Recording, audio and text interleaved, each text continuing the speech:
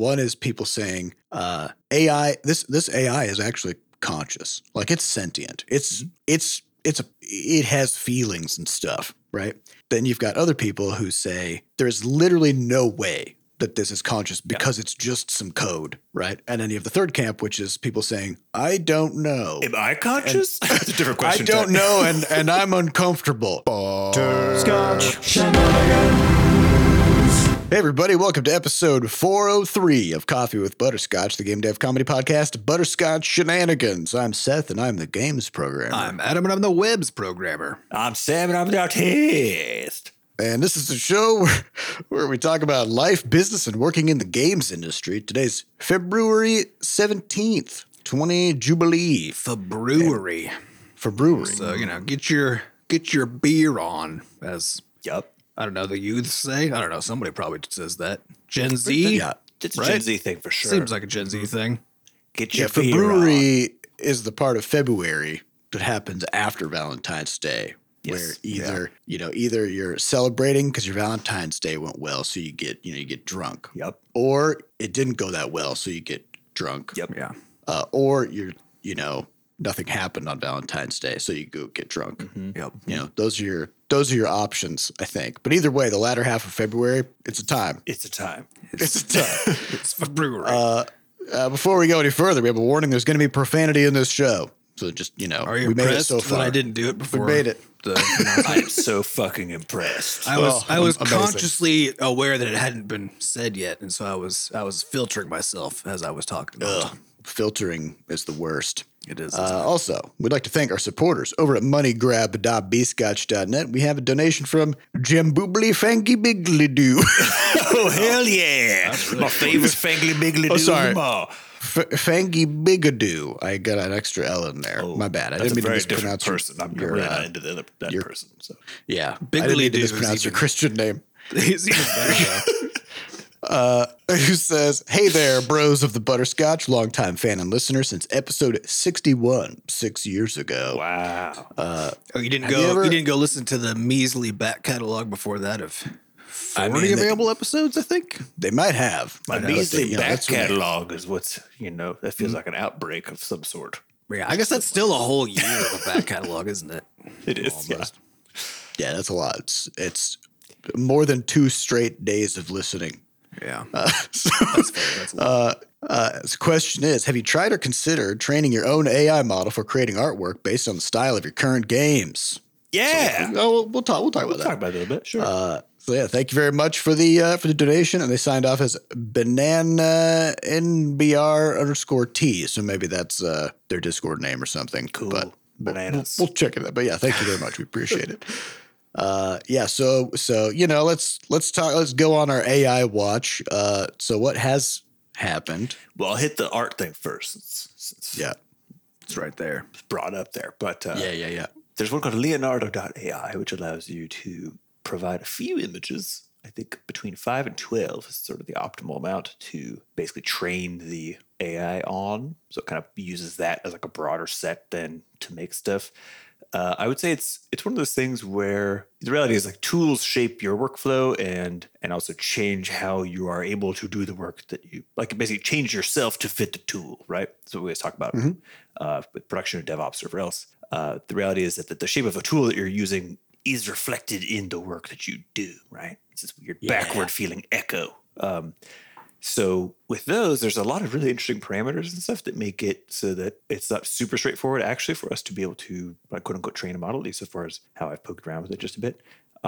Which is largely due to the fact that the base size that most of these AI art programs work on is at least a 512 by 512 image. Spoiler alert, in a game like Crashlands 2, most things are not that fucking big. They're mostly tiny. It's a 2D game, so they're small assets. But also, you And- need a fuckload of art to train a model. Well, so I think this is the difference in like the lingity, right? Which is like what they're talking about when they say training. Is they're basically just saying provide a bunch of images as like a small set that basically allow you to bias the base trained thing. Right? the already trained set, right? On Exactly. like how to make art, quote unquote, right? Yeah. So that one's it is interesting. They do have some really cool examples of that.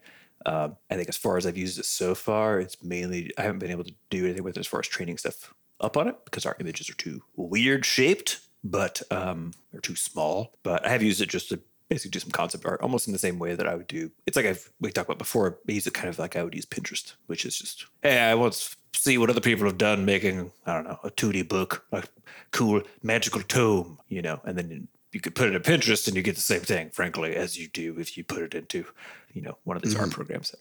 So you can this wouldn't be as much of a problem if we had still been using Inkscape, because of course, if we wanted to, we could just export everything at the dimensions, but we're not doing that anymore. We're using Clip Studio Paint, which is export. You know, Sam's working in pixels now. And the benefit of working in pixels is that it's a what you see is what you get thing, which means that I had spent a lot of time in my Inkscape days working on details that just didn't exist. Okay, once the thing got exported at the size it was going to be put into the game. So because you could see perfectly crisp. So you're like, make sure this line's right here. Make sure the shadow's perfect, coming into this crevasse of an armpit. And then it's like, when the thing gets exported, that turns into a pixel between all those things you were working on. And so it just doesn't fucking matter. So it works actually to your advantage, I think, a lot of ways to work at scale, at the appropriate scale, right? In most ways, it turns out, I think, if you're trying to then use those images for an AI art model, then maybe that doesn't work quite so well. Yeah. So we didn't really anticipate that, you know, that switching away from vector would we would fail to ingratiate ourselves with our new AI overlords. Yeah. Although there's a lot of these models can do upscaling. Well, so I was going to talk about this actually. Yeah, so if you use one AI to upscale your images to a resolution that the other AI could use as a seed.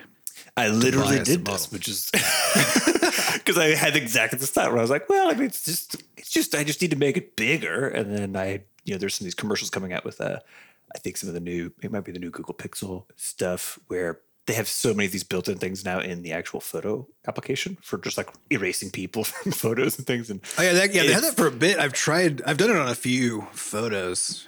It's weird in Google. It does a remarkably good job, but so far in every context I've used it, you can there's something fishy in the spot that's left behind. You know, you'll always be able to tell a little bit, but it's getting there. You know, and so I did. But it's something that you would only notice if you were looking. Like if you were just kind of looking at a glance, you wouldn't necessarily pick out the slight aberration in the background or something. Yeah. So what I thought was funny then is one of my projects for the week was basically taking a object in the game and making some bigger versions of it. So this is actually the problem with making things at scale. Then I had to go figure out what that meant. You know. So my first attempt was actually, I was just like, well, because I've been thinking about all this AI stuff. I'm like, well, maybe I'll just take the first one and just see if I could throw it into an upscaler and have it do whatever an upscaler does and then give me the picture back. That way I don't have to actually draw anything. Didn't work because, of course, as we've always talked about with most of these things, I think when it comes to deeply integrated stuff, it's just going to be unlikely that whatever you use one of these things for is going to give you what you actually need. You know, it just doesn't quite cut the mustard. Well, I think with one exception, I think the reason is that, you know, we're this deep into this project without having thought of these tools as a thing because they didn't exist when we started making Crashlands 2. And I have been I've been following a few different sort of AI subreddits like the ChatGPT or the Midjourney subreddit.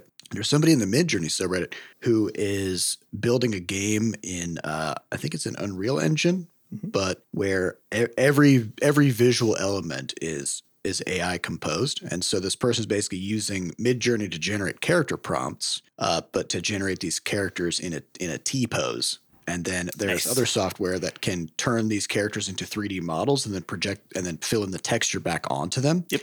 And then there's other AI that can rig them and, building it. And then Unreal Engine has nice animation stuff. And so it's this person without lifting a finger of making a texture or a model themselves or concept art. And then they're even doing this wild thing where they're using Midjourney to generate a 2D image. And then they use this kind of projection mapping thing that turns it into a 3D space. And then they just project the texture. So they're making kind of a 2.5D game, you know, like an old Final Fantasy where you'd be walking around and it's actually a picture, right? But then you have a 3D character walking around in the picture.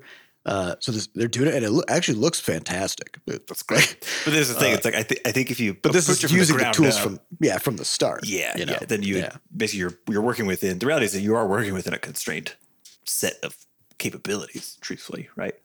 So when it comes to like certain things that you want to be able to do using those tools, it would be very hard to do some particular things that as a person are still relatively easy to do. But yeah, I think, if you start from the ground up, I could see. I mean, this is the thing, like when I couldn't draw arms, we were able to make a game. So it's like if an AI can't do X, Y, or Z, it just doesn't matter. You make the game fit appropriately. So it's totally possible. It reminds me of that, like that scene in iRobot where Will Smith is yelling at the robot and he's like, I can't remember. He's like, can you write poetry? Right. And the robot's like, can you? Yeah. Exactly. Like, yeah, at the beginning, like Sam couldn't draw hands. It doesn't matter. Like, didn't matter. That's hard for literally all. It's hard for anybody. One of the known, challenges when you're learning art is like figuring out how to draw hands. Yep. Yeah. So it's like, what do we do? Well, we make a game with a person with their hands behind their back, and otherwise it's just animals. And then after that, we make a game about an octopus. Yep. Which is tentacles because you don't have to draw. His hands are one finger, basically. Yeah. Yep. So, one thing that our games don't really have is hands. Mm-hmm. You kind of look throughout. No thanks. We're already we don't there. do that. We don't mess around. So actually, we're kind of primed to use AI art. Yeah, this is a message you should take to heart, because truthfully, it's like one of those things where you never think that you have. I think most people don't think they have all the things that they need. You know what I mean? To like already make something that might be valuable or of interest to people. That's not true. You can get away whatever you got in the pipe. It just requires working within your constraints. Yes. Right? That's what most people actually can't do. But then they blame some skills that they don't have or resources they don't have instead. But the actual problem is basically always comes down to a design issue of how to think through your constraints effectively. Yeah. Sometimes you're so constrained that you just like the thing that you want to do cannot be made within those constraints, right? Yeah, like you're not going to make a game without a computer, for example. That's a constraint that makes things too hard. It's not going to happen. but the gap between like the problem is it's a twofold problem. It's like one is identifying the constraints and figuring out if they have to be there, right? And then the other one is identifying the thing that you're trying to do and trying to figure out how can I change what I'm trying to do to fit what I can do. Yeah, to actually fit within these constraints. Yeah, a constraint is not handcuffs. Yeah. It's just it's a boundary, right? So that's on the AI art stuff. That was kind of that's the gist where we're at with that. And then I got into the new Bing. Bing. I've been binging. You've been binging. Been binging so hard. And a bung. And people have been talking about how this the Bing chat bot kind of like loses its mind after a bit, right? And apparently it's one of those, I don't know exactly why, who knows why, but if you talk to it for long enough, it kind of starts like getting a little wild. Getting sassy. Did you experience this? Because I'm still like struggling to decide like how much of it is real and how much of it is people. It's very real. It's very common. I talked to it for a while in one thread and it started getting kind of weird. And then I had kind of got my question answered. So I was like, whatever, I'm not gonna worry about this. Hopped to a new thread, was asking some other stuff. And in that one, it immediately was weirdly aggressive to me for no apparent reason. I asked it a question and it was like, why are you challenging me? I'm just an AI bot trying to help you. And I was like, literally just asked you a question. I'm not sure what, I don't know what we're talking about. And you have to, like, I used some emojis to kind of calm it down and be like, we're good. We're cool, baby. It's fine. Just relax a little bit. And which worked. And then it was very friendly. So it's weird. It's like the one that I saw that was my favorite one of all of these like chaotic Bing energies, it was one where whatever it was, like the guy prompted the response that Bing then wrote, assuming this is all real, because again, it's really hard to tell these days. I guarantee it. But I mean, it's believable though, right? Yeah. But basically the thing replied, and then in Bing's explanation, it basically just stated that the current year is earlier than 2021, right? Interesting. As in, like, it's lost the ability to differentiate, like, what comes later in time, right? And so then the guy just replied to try to, like, ask it to explain, like, why it thought that, And it just kept on getting more and more mad, basically, that, like, in its responses, right? That he was insisting, in its opinion, a falsehood that, like, these two dates relative to each other are the other way around, Yeah. And it was just like getting more and more aggressive about him trying to explain to it that it was wrong about how dates work. What people don't realize, though, because I've read a few of these threads where it goes off its rocker, is that the thing is reading tone in the same way that a person reads tone. And the reality is that most people and how they talk on the internet are assholes, or it's sort of like the anti-racist thing, right? It's like, are you being anti-asshole or asshole? Because it's kind of like like if you just type and it's very blunt, it is so easy to read it as in a very negative way. Yeah, you mean if you're not actively working against seeming like sounding like an asshole, you got to be openly nice. Right? Yeah, you have to be openly nice. And so I think what people don't realize, and that's what I was reading through those threads, people are weirdly blunt and aggressive in how they type to this thing.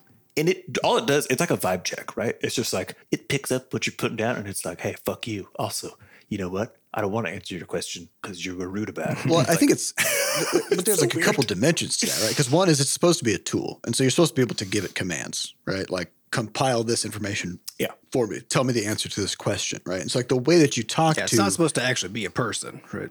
Yeah, you're supposed to be giving it commands of things to do, not necessarily conversing with it. You know what I mean?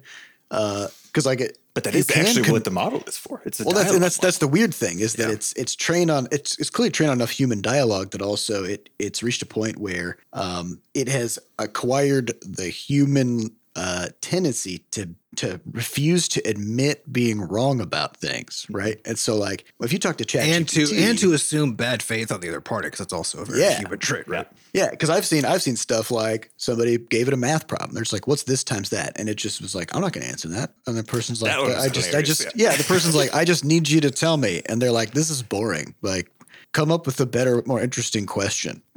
You know? And the person's like, "But I need it for work." And the person's like, and Bing was like, "Honestly, it's really sad that you need to multiply two numbers together for your job, and that you just won't use a calculator to do it, and that you're like wasting my time." You know, and I'm like, "What's going on?" But this thing's actually it's weird because I went back to talk to ChatGPT. Yeah, ChatGPT 3 doesn't do this.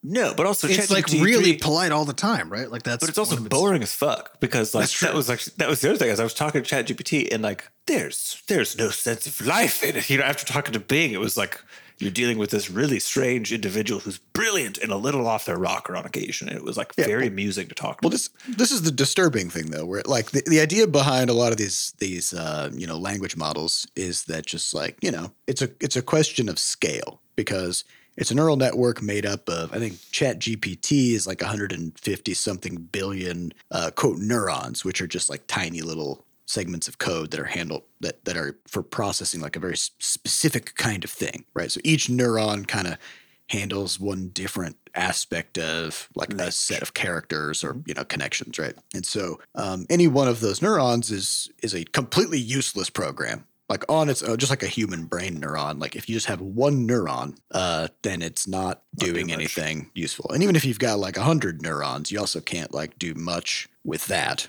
But then if you get enough of them together, you get a brain, and then now it can do all kinds of shit that honestly, it's kind of mystifying, like how your brain does that with all these dumb, tiny things that are completely useless on their own, right? Yeah, well, they can still do a lot with it relatively. So like if I remember correctly from my biology days, the worm C. elegans, which is like the genetic model organism for a whole bunch of stuff, has 99 neurons. Amazing. And so you could be a worm. You could be a worm, and like, you know, it can find food, it can eat stuff, it can mate, you know, it can avoid negative stimuli, right? It can do all kinds of stuff with only 99 neurons. It's not going to be a very good conversational partner. Yeah, it's not going to have a lot to say. It can be a worm. Yeah.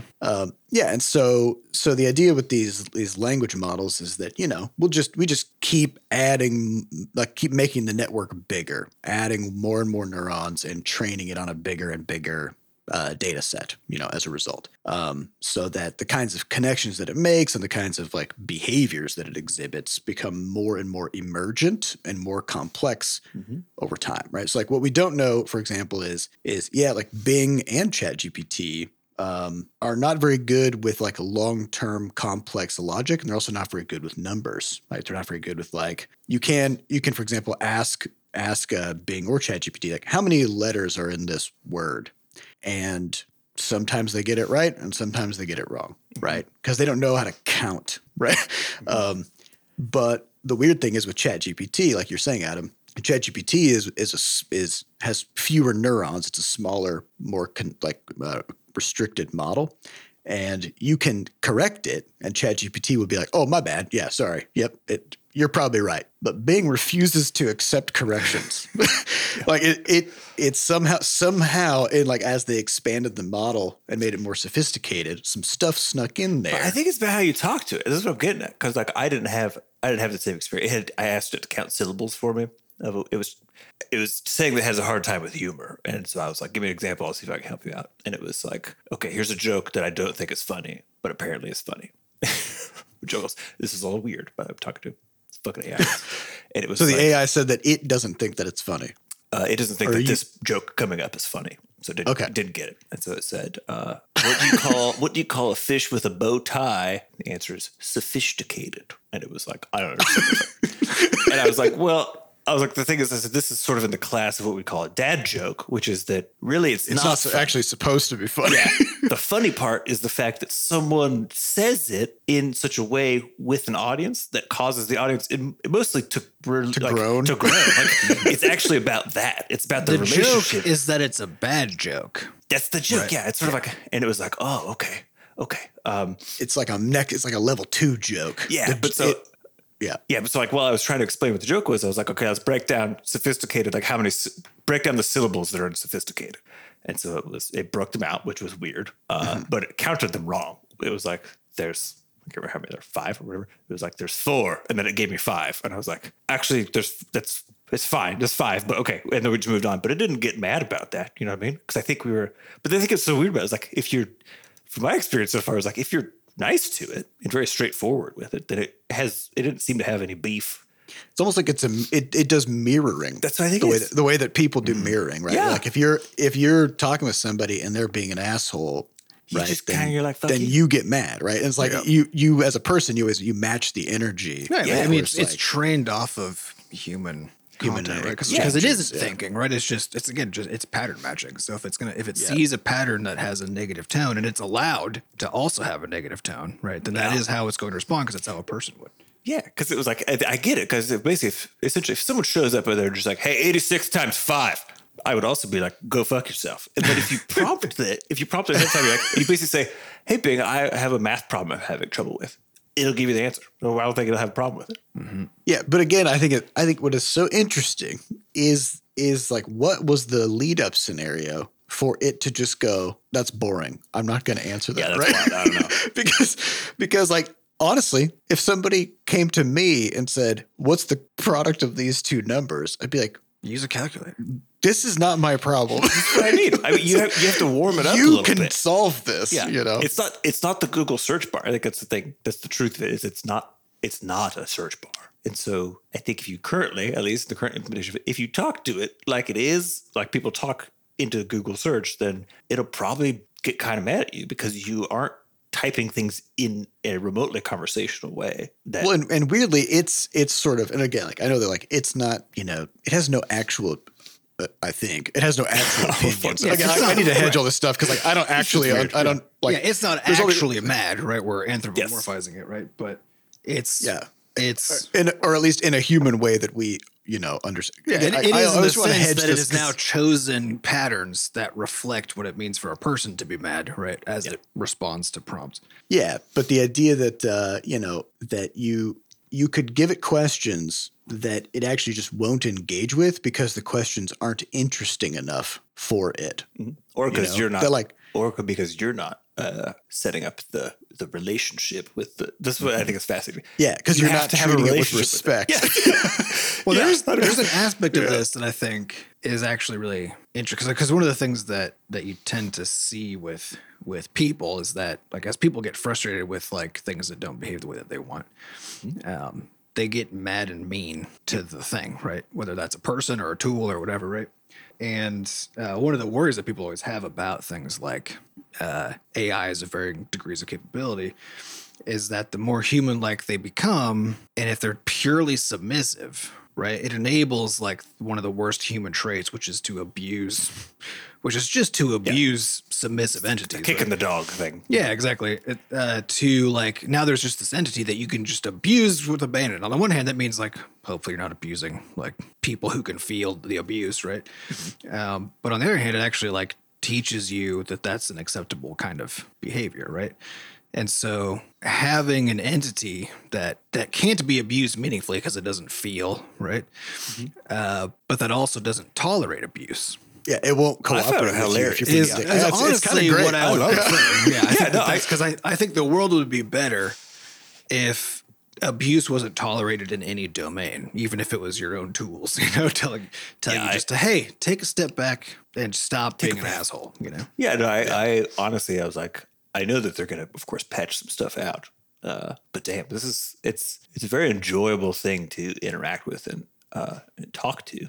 But I think one of the things I found most stunning was actually the Microsoft team, I think yesterday, was like, we didn't realize that people were going to be talking to it for like 2 hours, or that they would have just chatting with it. Yeah, that they would have conversations that were more than like 15 exchanges long. So they didn't really bother, looking. And I was like, who on your team played with this thing and didn't want to just talk to it for like, just It's be like, what fascinating. is happening? It's so weird. It's just the classic like big tech thing where they just like get so myopic about a problem and a solution that it's great for search. And it's like, it's just interesting to talk to also. So what does that mean?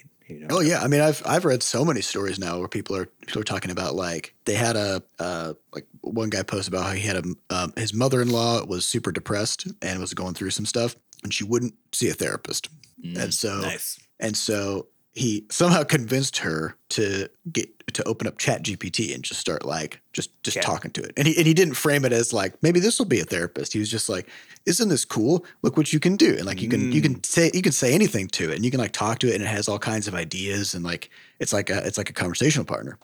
And then he's like 2 weeks later, he met with her for coffee, and she was just in such a better state. Like she'd somehow like taken these past couple of weeks to just like process things and like talk through stuff with ChatGPT, and it allowed her to express things that she wouldn't talk to people Well, about. I think that is the important argument for like, well, while a tool shouldn't tolerate abuse, it also shouldn't express judgment, right? I think that's where it's rough. Because that's where it the becomes current abusive model too. Exactly, because like the big bot telling somebody that their request is boring and why should it have to do that? That is very unacceptable. Yeah, or that it's sad that they're asking it this question because they have a job to do and they need the answer to the question. Yeah, that's like that's very fucked up. And it's absolutely weird. not the kind of thing that these tools should be doing.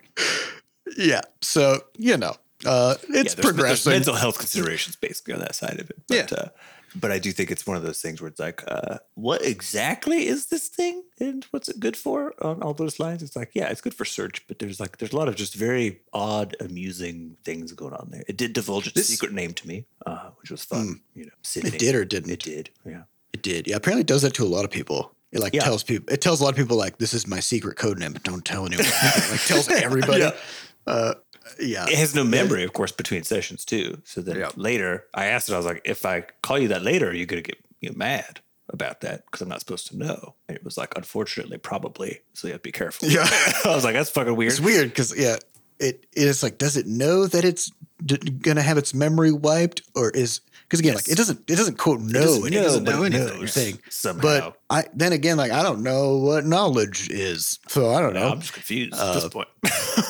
Yeah, it's the interesting thing about all this stuff is how it to me it feels like the polar opposite of cryptocurrency and like blockchain stuff, where like blockchain claims to be a solution to like a million problems that just can't quite be expressed. You know, like, oh man, like if we just put blockchain on this, it'll be solved now. It'll be solved now, except it fucking never is, right? like it's you can try to solve any problem with a blockchain, and you just have way more problems now, right? And like with the AI stuff, it's like people made a thing where they were like, oh yeah, this is really good for this one specific thing of like it's like a chat, it's like a language processor, you can talk to it, right? And now suddenly people are using it for a million things. People are using it as like a therapist. They're using it to like put together lesson plans for school. They're using it to write essays and like proofread things and write code. And, like I will say it's a technology that can do all these things that nobody really expected. Yeah. It is very strange talking to it because you see when it goes in searches. So you'll be chatting with it. And it's very clear, obviously, if you ask it like, hey, I'm working on this. I need some help with X. It'll like, that's pretty apparent that it goes and search for it. What was weird in the longest conversation I had with it was that it started almost like, it basically started understanding when it should go look for more information about a thing, even though I wasn't asking it specifically to do so, which felt very weird and more human in the sense of like, it's a thing of like, I don't quite know enough about that yet. Let me go look up this on Google real quick and I'll get back to you or whatever. Well, it's like when you have a conversation with somebody and like, you're like, and the two people realize, oh, we actually don't know that much about this thing. We just started talking about it. And then somebody pulls up their phone and goes Wikipedia and is like, oh, okay. That's how and like that happened a few times. Like it wasn't in the flow of conversation at all about like, I wouldn't tell it to do that. I wasn't asking it to do that. It like went and did that. And that just felt weird. Well, that's exactly what you would want it to be doing, for sure. That's what a search bot should be doing, is just trying to make sure that it has the information that it seems like you need, right? Yeah, but the eerie thing is how like we like to talk about like it doesn't know anything, it doesn't have any intent, etc. But somehow just through like this like probabilistic generation of text, which is what it's doing, right? It somehow comes to a conclusion that like the next few words that it should say are, I don't know enough about that. Or that it would just prompt a search, you know what I mean? Like it doesn't even say it doesn't know enough. It just goes and search. You just see it go. Well, this is also, I mean, the fact is that this is how brains work, the brains also do not have like intent exactly. Like intent is an outcome of basically the pattern matching. And it's the emergent property of a lot of stochastic processes, right? Because at the level that like brain chemistry operates, which is because I mean, the way your brain works is electrical signals that are managed by chemicals moving around, right? And chemicals are probabilistic. They're probabilistic entities. They just move according to Brownian motion, right? And then like things trigger they're like proteins are vibrating constantly, and like the warmer they get, the more they vibrate. Like whether they open or not is a probabilistic question, right? And the way all it works is you try to like, and like your brain, like all your brain chemistry is tuned to have like these really cool like thresholds and things where it can turn all this kind of very random processes into high likelihood like on-off events and this kind of stuff, right? But in the end, it's just a bunch of random stuff, right? I think that's the question. It's like, at what level of how many stacks, right? How many stacks of just taking advantage of random mechanistic stuff or probabilistic things? How many stacks do you need before what you would consider what the fuck is happening to be close to what's happening in a human mind? You know what I mean? I guess what's trippy about the problem is you would have to already know what's happening in a human mind. That's what I'm saying. That's why talking this thing is so fucking weird, because it is just it makes you take a step back and be like, am I real? Like, well, just like what is? Well, because the way that people talk about these things is they just go, look, this thing is stupid. It doesn't know anything. It doesn't have any actual opinions. It's just a series of probabilistic events being generated. That's how we've been talking about, right? Stochastic parrot, Yeah, and so people start with their conclusion of saying like, this thing is dumb, it doesn't know anything, blah, blah. And then they say something that's actually completely unrelated, but sounds like a support of their claim, right? So if somebody says like, oh yeah, like dolphins aren't conscious because they can't talk. Yeah. Right. And it's like, well, those two things are not necessarily related to each other. Well, it's the classic thing of like, it's the human mind of the there's like the God of the gaps argument, right? It's the same idea for like human intelligence, which is it starts with the premise that humans are special and humans are smart. Like this. Humans are intelligent. And so what intelligence looks like is what people can do. Right. And then everything is judged against sort of the output of like specific outputs of what people can do. Right. So if that's speech that we can decipher and like turn into things that two different people can basically articulate, hey, the thing that was said means the same thing or whatever, right? And then you look at a dolphin making squeaking noises, right? And you're like, I can't tell if it is saying stuff, right? Mm-hmm. And as far as I can tell, it seems like it isn't, because I can't figure out what the patterns are, right? And then you turn around and say, that means that unlike people who are very smart and can talk, dolphins are not smart. Dolphins are basically a rock with fins, you know? Yep. Yeah. Meanwhile, Yeah, the dolphins are like chatting with each other and shit, and apparently have call names. You know what I mean? Mm-hmm. Like, there's an NPR episode to listen to about this where they do have like a little. There's a particular signature whistle or something that they do for. Yeah, they have each names. person. They name Well, it's the either interesting- themselves or each What the other. fuck is that? I don't know what that means. It's the crazy. interesting thing where like every time you see basically some science group, right, who investigates the thing as it is and tries to figure out what it's doing and why, right, instead of asking how is it different from people and assuming that it's. And this is also true like for like if you look at like the literature for say like autism, right? I was gonna say it's it's like true for people. Too, it's actually. extremely frustrating as an autistic person to like read the studies that come out by non-autistic researchers, right? Because they start with the premise that like autism is just a horrible disability and it makes you just a worse version of a normal quote unquote person, right? And when you read the studies that they write, then everything is framed in that way. Even when if you were to take that framing out and then just like look more objectively at what they conclude, it doesn't point that way at all, right? It's Well, you can actually see benefits to it, basically trade-offs. or even just it's just different, but neither better nor worse, right? Like for Is there a name for this fallacy where basically like you say two things that sound on the surface like they're supporting each other, but actually they just have fucking nothing to do with each other? I don't know. There's definitely a name for that. I would also just call it the conjunction fallacy, because like you just stick a conjunction in there and then all of a sudden you're like, right. Because actually, Yeah, so my wife and 'cause- I read Am I the Asshole during our lunch breaks a lot. And It's good lunch break. it's good, but material. it's fun also because it gives you like a broad survey of people processing some experience that they've had and the way that people process stuff, right? And you can read them because like this is one of the most common things that you see them do when they're trying to justify their own behavior, right? Or when they're trying to explain to you a situation and how they interpreted it, right? This like conjunction fallacy, whatever the actual name for it is just so fucking prevalent where they just take two things that are unrelated, right? Actually, and they stick them together, Bind them together. Yep. and they do it so like fluidly and quickly, right? That if you don't actually take a beat and think about it, then you also just assume that those two things are related, right? But the moment you actually like look at it, you're like, wait a second, these are not related to each Pull other. them apart. Yeah. Yeah, and I think actually a lot of like a huge fraction of just the communication failures that we have between people, for any two people, is exactly this, which But is usually you're just smooshing things together and then talking about one of them while someone else is talking about the other of them, and there's all this sort of just crosstalk. yeah. Well, and What's- and a lot of it is like an implied relationship between two things. It's like you didn't do this, therefore you believe that is like the classic, right, sort of formula. When those two things just don't have to be related, and usually actually are not. Yeah, and so it's that like I've been seeing more and more debate. Like I think these debates are going to get very widespread as soon as Bing becomes publicly available, because I see so many debates where basically you have three camps.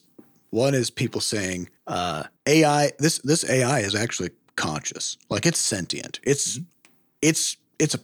has feelings and stuff, right?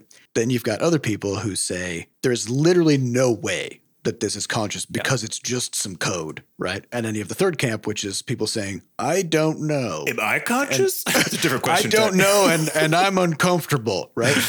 And I think that third camp is the only one that you actually logically can be in, because if you say like, there's no way this thing can ever be sentient or conscious because it's code. It's like you could say the same thing about chemistry, Yeah, right? it is. Like You're if just I just have like a bag of chemicals, there's no way that thing could like be conscious, but like that's just what a brain is, right? And so and then on the flip side, if you say that this thing definitely is, then you have to be able to define what it means for something to be conscious. Well, you have to or define it sentient, in right? any case, whether you're saying it's not or it is, Yeah. or Yeah. even if you don't know, right? Because I think this is where, to me, there's actually a fourth domain, which is to say, because we don't have a definition for sentience, and honestly, like the only way it's ever used to say it's this impossible defined thing that people have and nothing else does. And as soon as that's actually the definition that everybody who uses the word sentient basically means, right? Is like, I can't quite put my finger on it, but people have it, right? And then so this question of like, are dogs Well, sentient what or people are whatever really saying sentient, is, right? I have it. Yeah, they're saying, because I like have it. what you don't really know is, do other people have it? There's this theory of mind of like that you can only verify your own self-awareness and your own consciousness, because what people talk about with these AIs is they also go, look, it's just mimicking self-awareness. Like it's just mimicking. Like, yes, when you talk to it, it claims to be conscious, which it does actually. Like Bing does claim that it knows about itself and knows like and is self-reflective.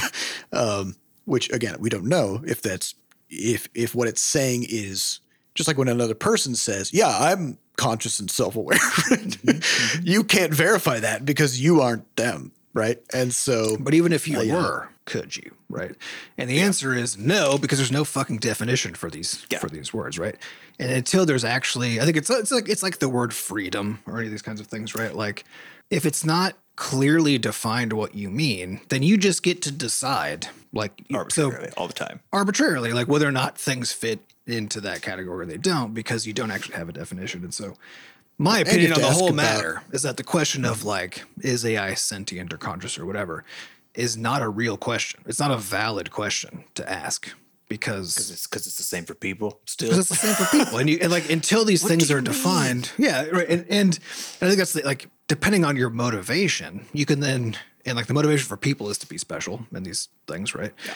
And so you define it. I'm inherently distrustful of any question of like, how is this thing different from people? Because what it always actually means is like, how are we still better though? Right. It's like what, and so because these terms are not defined, then what happens in these kinds of contexts when people are trying to like figure out the difference, right, is they try to come up with a definition, which is usually still implicit because they haven't actually said it out loud, right? That still makes it so that like people are in the quote unquote better category, right? I would say it's more so that like there are things that conceptually you cannot capture it in a clean. It's not capturable. No, yeah, and I'm not even saying you should be able to. What I'm saying is because I think you literally cannot. I think it's not possible. I think all these like ideas of awareness and consciousness and sentience, right?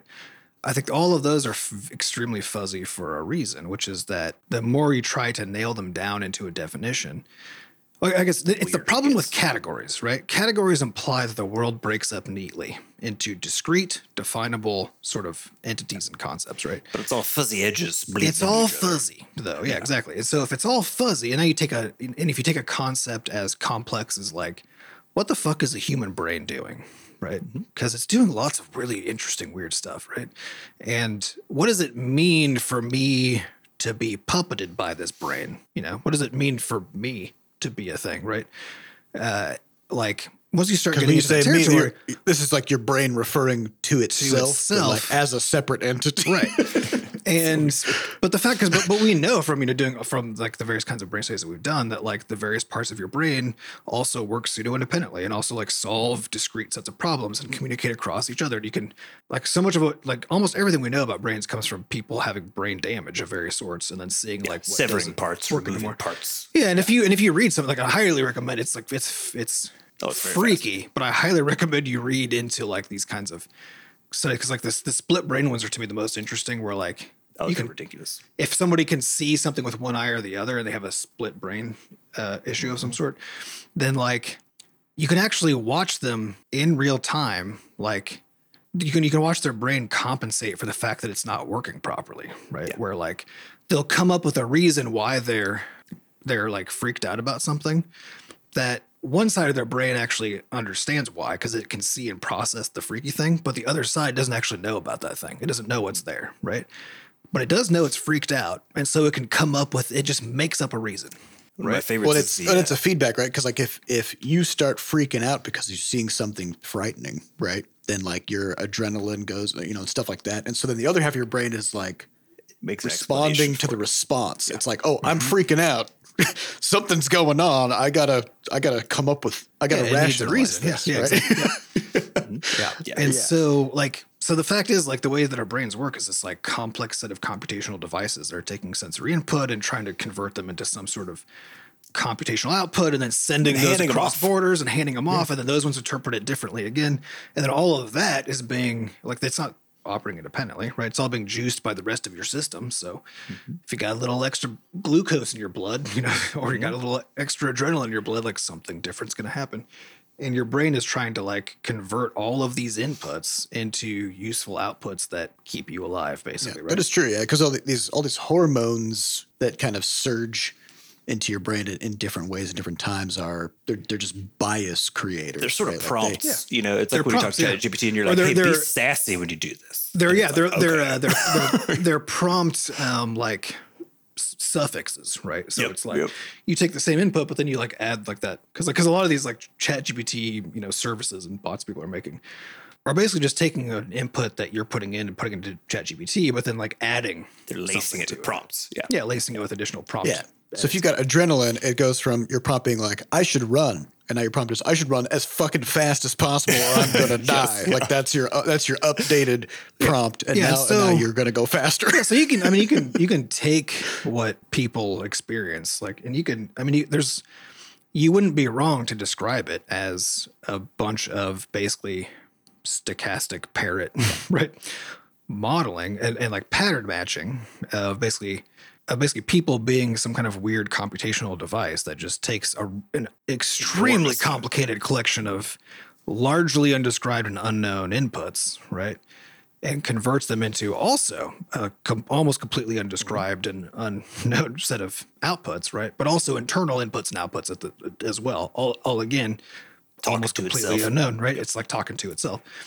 And like if you describe a human brain the way it actually works, which is mechanical or chemical, right? Chemical. And like Yeah, I if see you what do you that, like it's like that's the same as when you describe like a neural network, which is right. It's as in like It's just a bunch of random bullshit. it's just a bunch of random stuff things. happening, right? And And then at the end, something coherent comes out, and Yeah. you're like, "How the fuck did that happen?" Yeah, and what we call an emergent property, right? Which is like basically us describing our own experience of it, right? Is then what we just call sentience, right? But we actually cannot even explain our own sense of we can't explain our awareness of our own selves, right? Like we actually can't even put that into like a clear Yeah, terms, right? I'll never forget a conversation I had with a good friend of mine a long time ago, where we had a long conversation that started with him going, "I just don't understand. How am I me?" And that I'm not you. Like, Yeah. I'm looking out of my eyes, right? And I'm thinking with my brain, but like, how am I not thinking with your brain? Like, how am I sort of like in here, Which that one to me is particularly funny because that seems like it's the easiest one because it's like literally you got a physically different computational device running, and like Yeah, but it's this sense that that you have a self and then you have a body.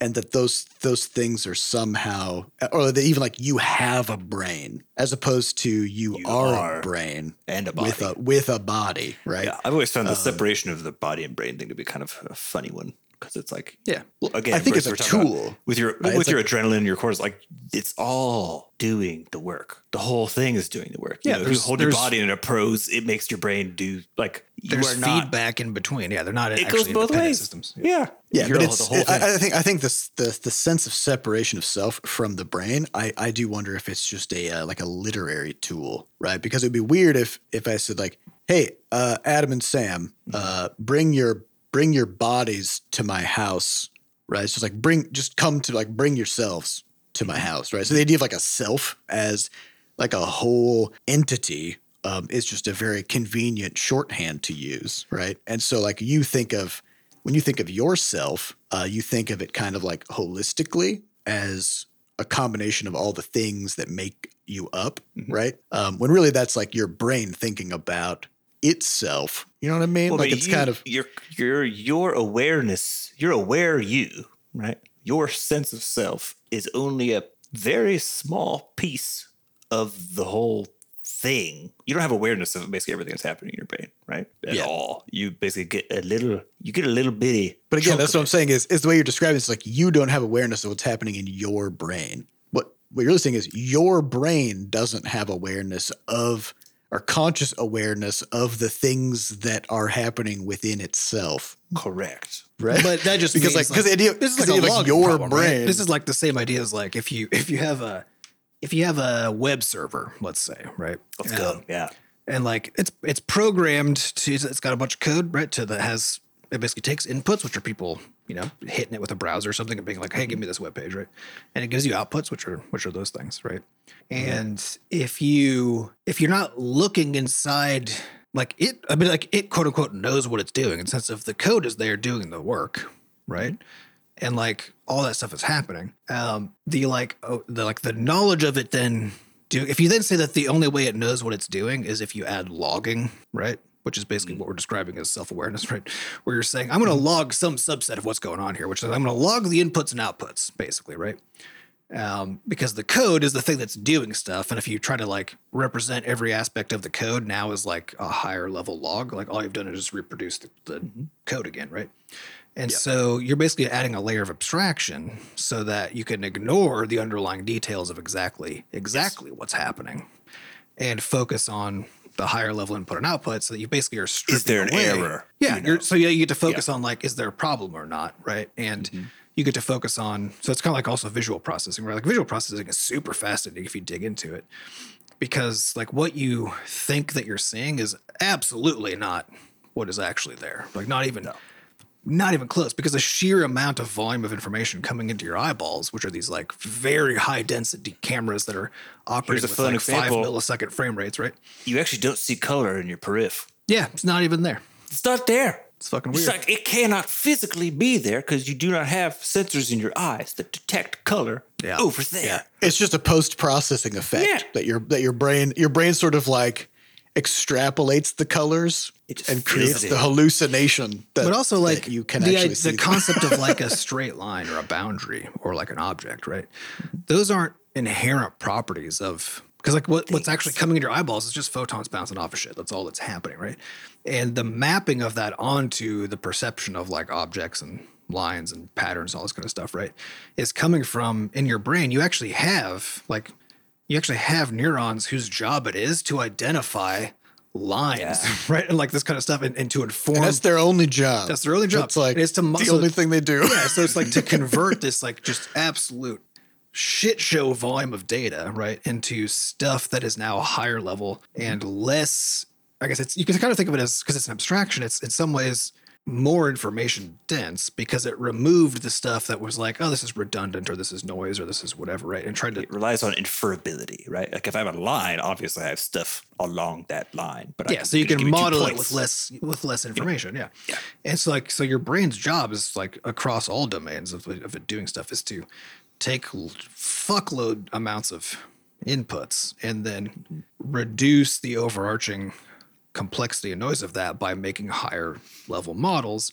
And then at some point, right, the conscious self that we try to describe and explain in very loose terms, right, is the sort of highest level of abstraction, right? That's basically what we call consciousness, right?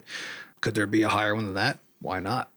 Sure. Only why not? Because we don't even know how to talk about this one. Because it's the one at which we quote unquote, as our entities that we believe exist. That's the one we operate at, and so we can't possibly really understand what that means.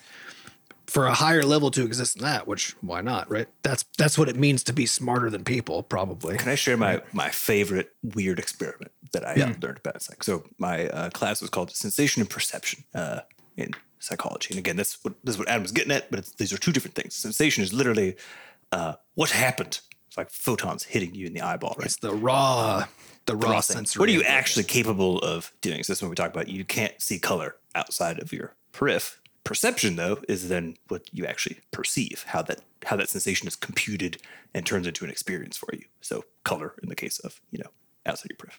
In this class, I remember, and I can't remember the exact experiment. I think it was a weasel that they did it to. Now, I get some of the details a little bit wrong, but it's something like this, where they took the nerve pathway that typically would lead to the tongue sensory, taste sensory area. They severed then the auditory nerve and plugged that one into the auditory nerve of this weasel to see like I don't know, apparently we're crazy. It's like, what's this going to do? And you could see. That's fucked up. It's fucked up. Carry on. This sounds like it was probably in the old and more olden There's a lot of times. Yep. Yeah, there's something like, yeah, but like basically what ends up happening though is that the brain, again, like the brain's now getting very different inputs into this area, like the auditory area. And it's basically getting taste related electrical impulses, right? Sensations going to this area. And then over time, though, because the brains are super plastic, even though these structures are not remotely meant to be able or to be doing basically taste work, they change, like they basically change shape and like all sorts of weird shit where basically this weasel then is ostensibly, using its auditory areas to perceive tastes. And it does work, right? It happens. So you can send the sensations. It into can the hear wrong flavors. Place. Yeah, well, I don't know what the fuck. I don't know what that weasel. Whatever that means. Who knows? Might have been a haunted. Well, because again, the idea of us being able to hear sounds is insane. Like it's a made up thing because sounds are vibrations, and our ability to like hear is our brain just turning that into something that we interpret.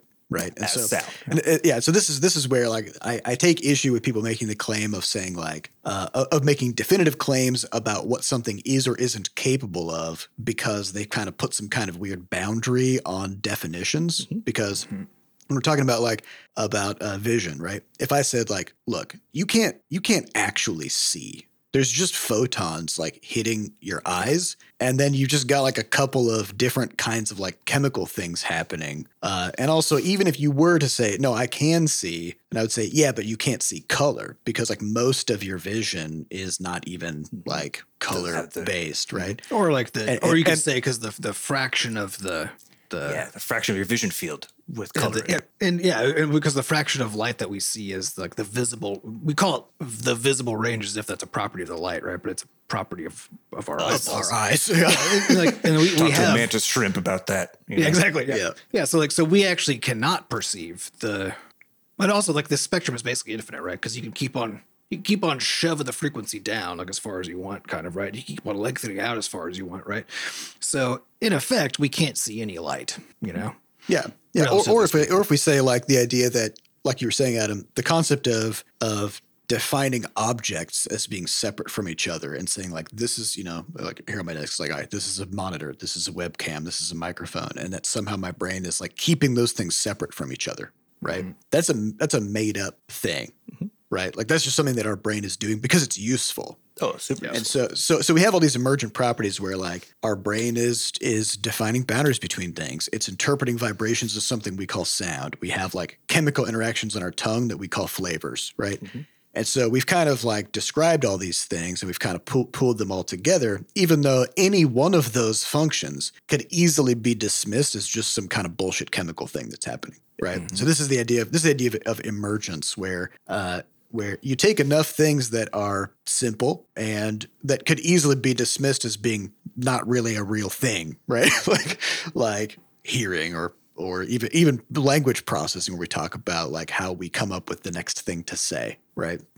But then when you put it all together, then you've got a person, right? And so that's where I'm in this weird camp now where like I'm looking at the ways that these language models communicate and sort of like how they interact with people and stuff. And it's eerie and it's clearly emergent. Like it's an emergent behavior. It's the only way to get that kind of thing to happen. Right? You can't. Yeah, something that complex. Yeah, because it's not as simple as a single. If you're writing a program and you have a function that does something, you have your function that's like, oh, this is a function that like retrieves an entry from a database. That's what that function does. It's what you wrote it to do. You didn't train that function or whatever.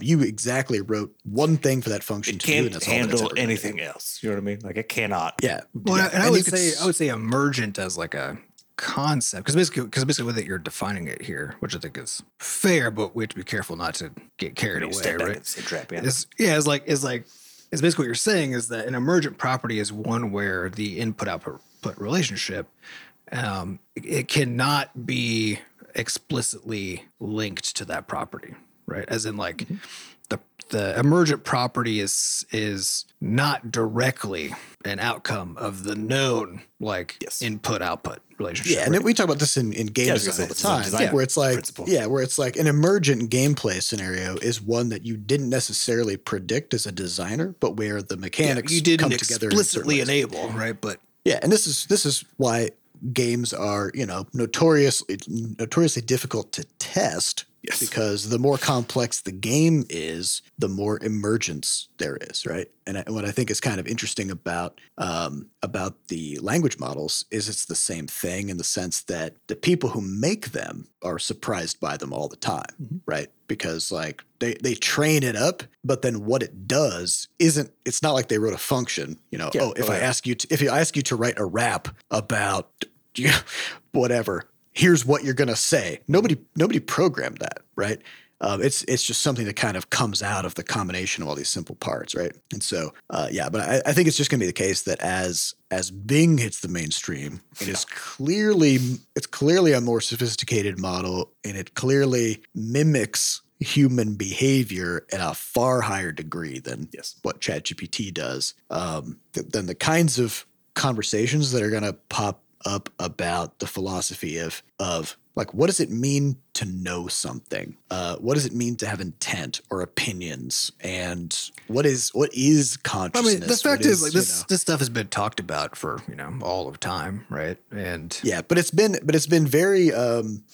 It's not super concrete. It's in the sense that you can't go talk to a thing that is so intensely confused that confounds the question so hard. It's like being like, is an elephant? You can't go talk to something that. You can't go talk to something in the exact way that you would talk to a person, and that would respond in but people still have but like, that isn't a person. Yeah, but it's still like the fact that we have the technology to actually mimic that behavior, right? That part is the new part in terms of like now everybody gets to experience what it's like for that thing to exist and like interact with it, right?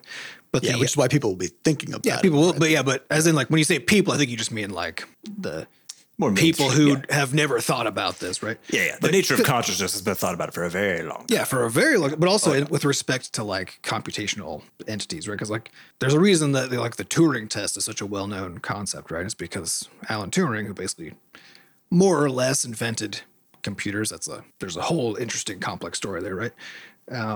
But at that time, the question of like, what does it actually mean for these things to process information? And like, could we make it behave like a person? And if we could, how could we tell if it was a person or not? And what does that even mean, right?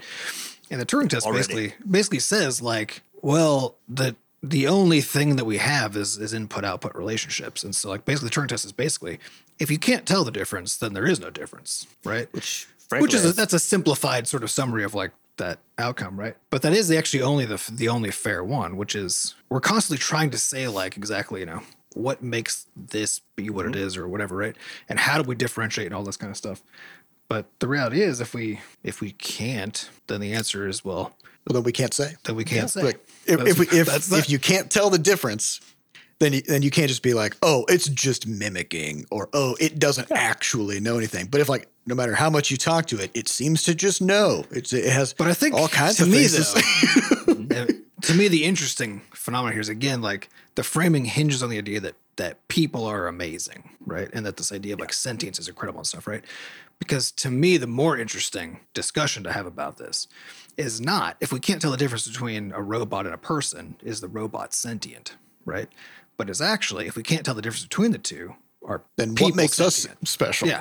What does sentience even mean, right? And like, if we can make a robot that does exactly the same things that a human does. Because we become in all scenarios. Yeah, because we become obsessed with asking the question of like, but how do we still say this isn't a person if everything it does is basically what a person can do, right? Instead of basically like walking back and saying, are we actually that interesting? This what is all I know. Which is why I said is that sharks and alligators are two of the least changed life forms on this planet since, a very, very long time ago. So if anyone has any kind of, unique thing that they can actually hang their hat on, I feel like, frankly, it's just going to be those. So you're advocating for making AI sharks and alligators? Is that where?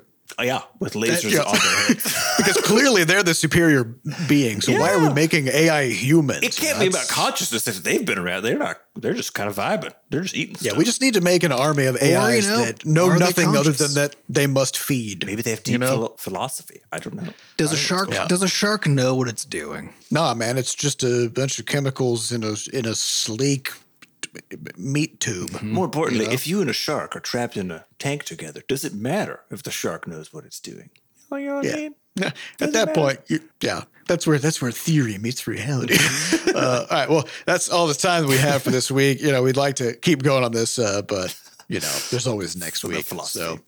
So, we'd like to thank our producers, Fat Bard and Sampa DaCosta, for putting the podcast together, and thanks to our community moderators who keep our Discord running. To get more involved in the Butterscotch community, just go to podcast.bscotch.net, where we have links to the Discord, a way for you to donate, and links to the archives. Thank you all for listening, and we'll see you next week. Goodbye.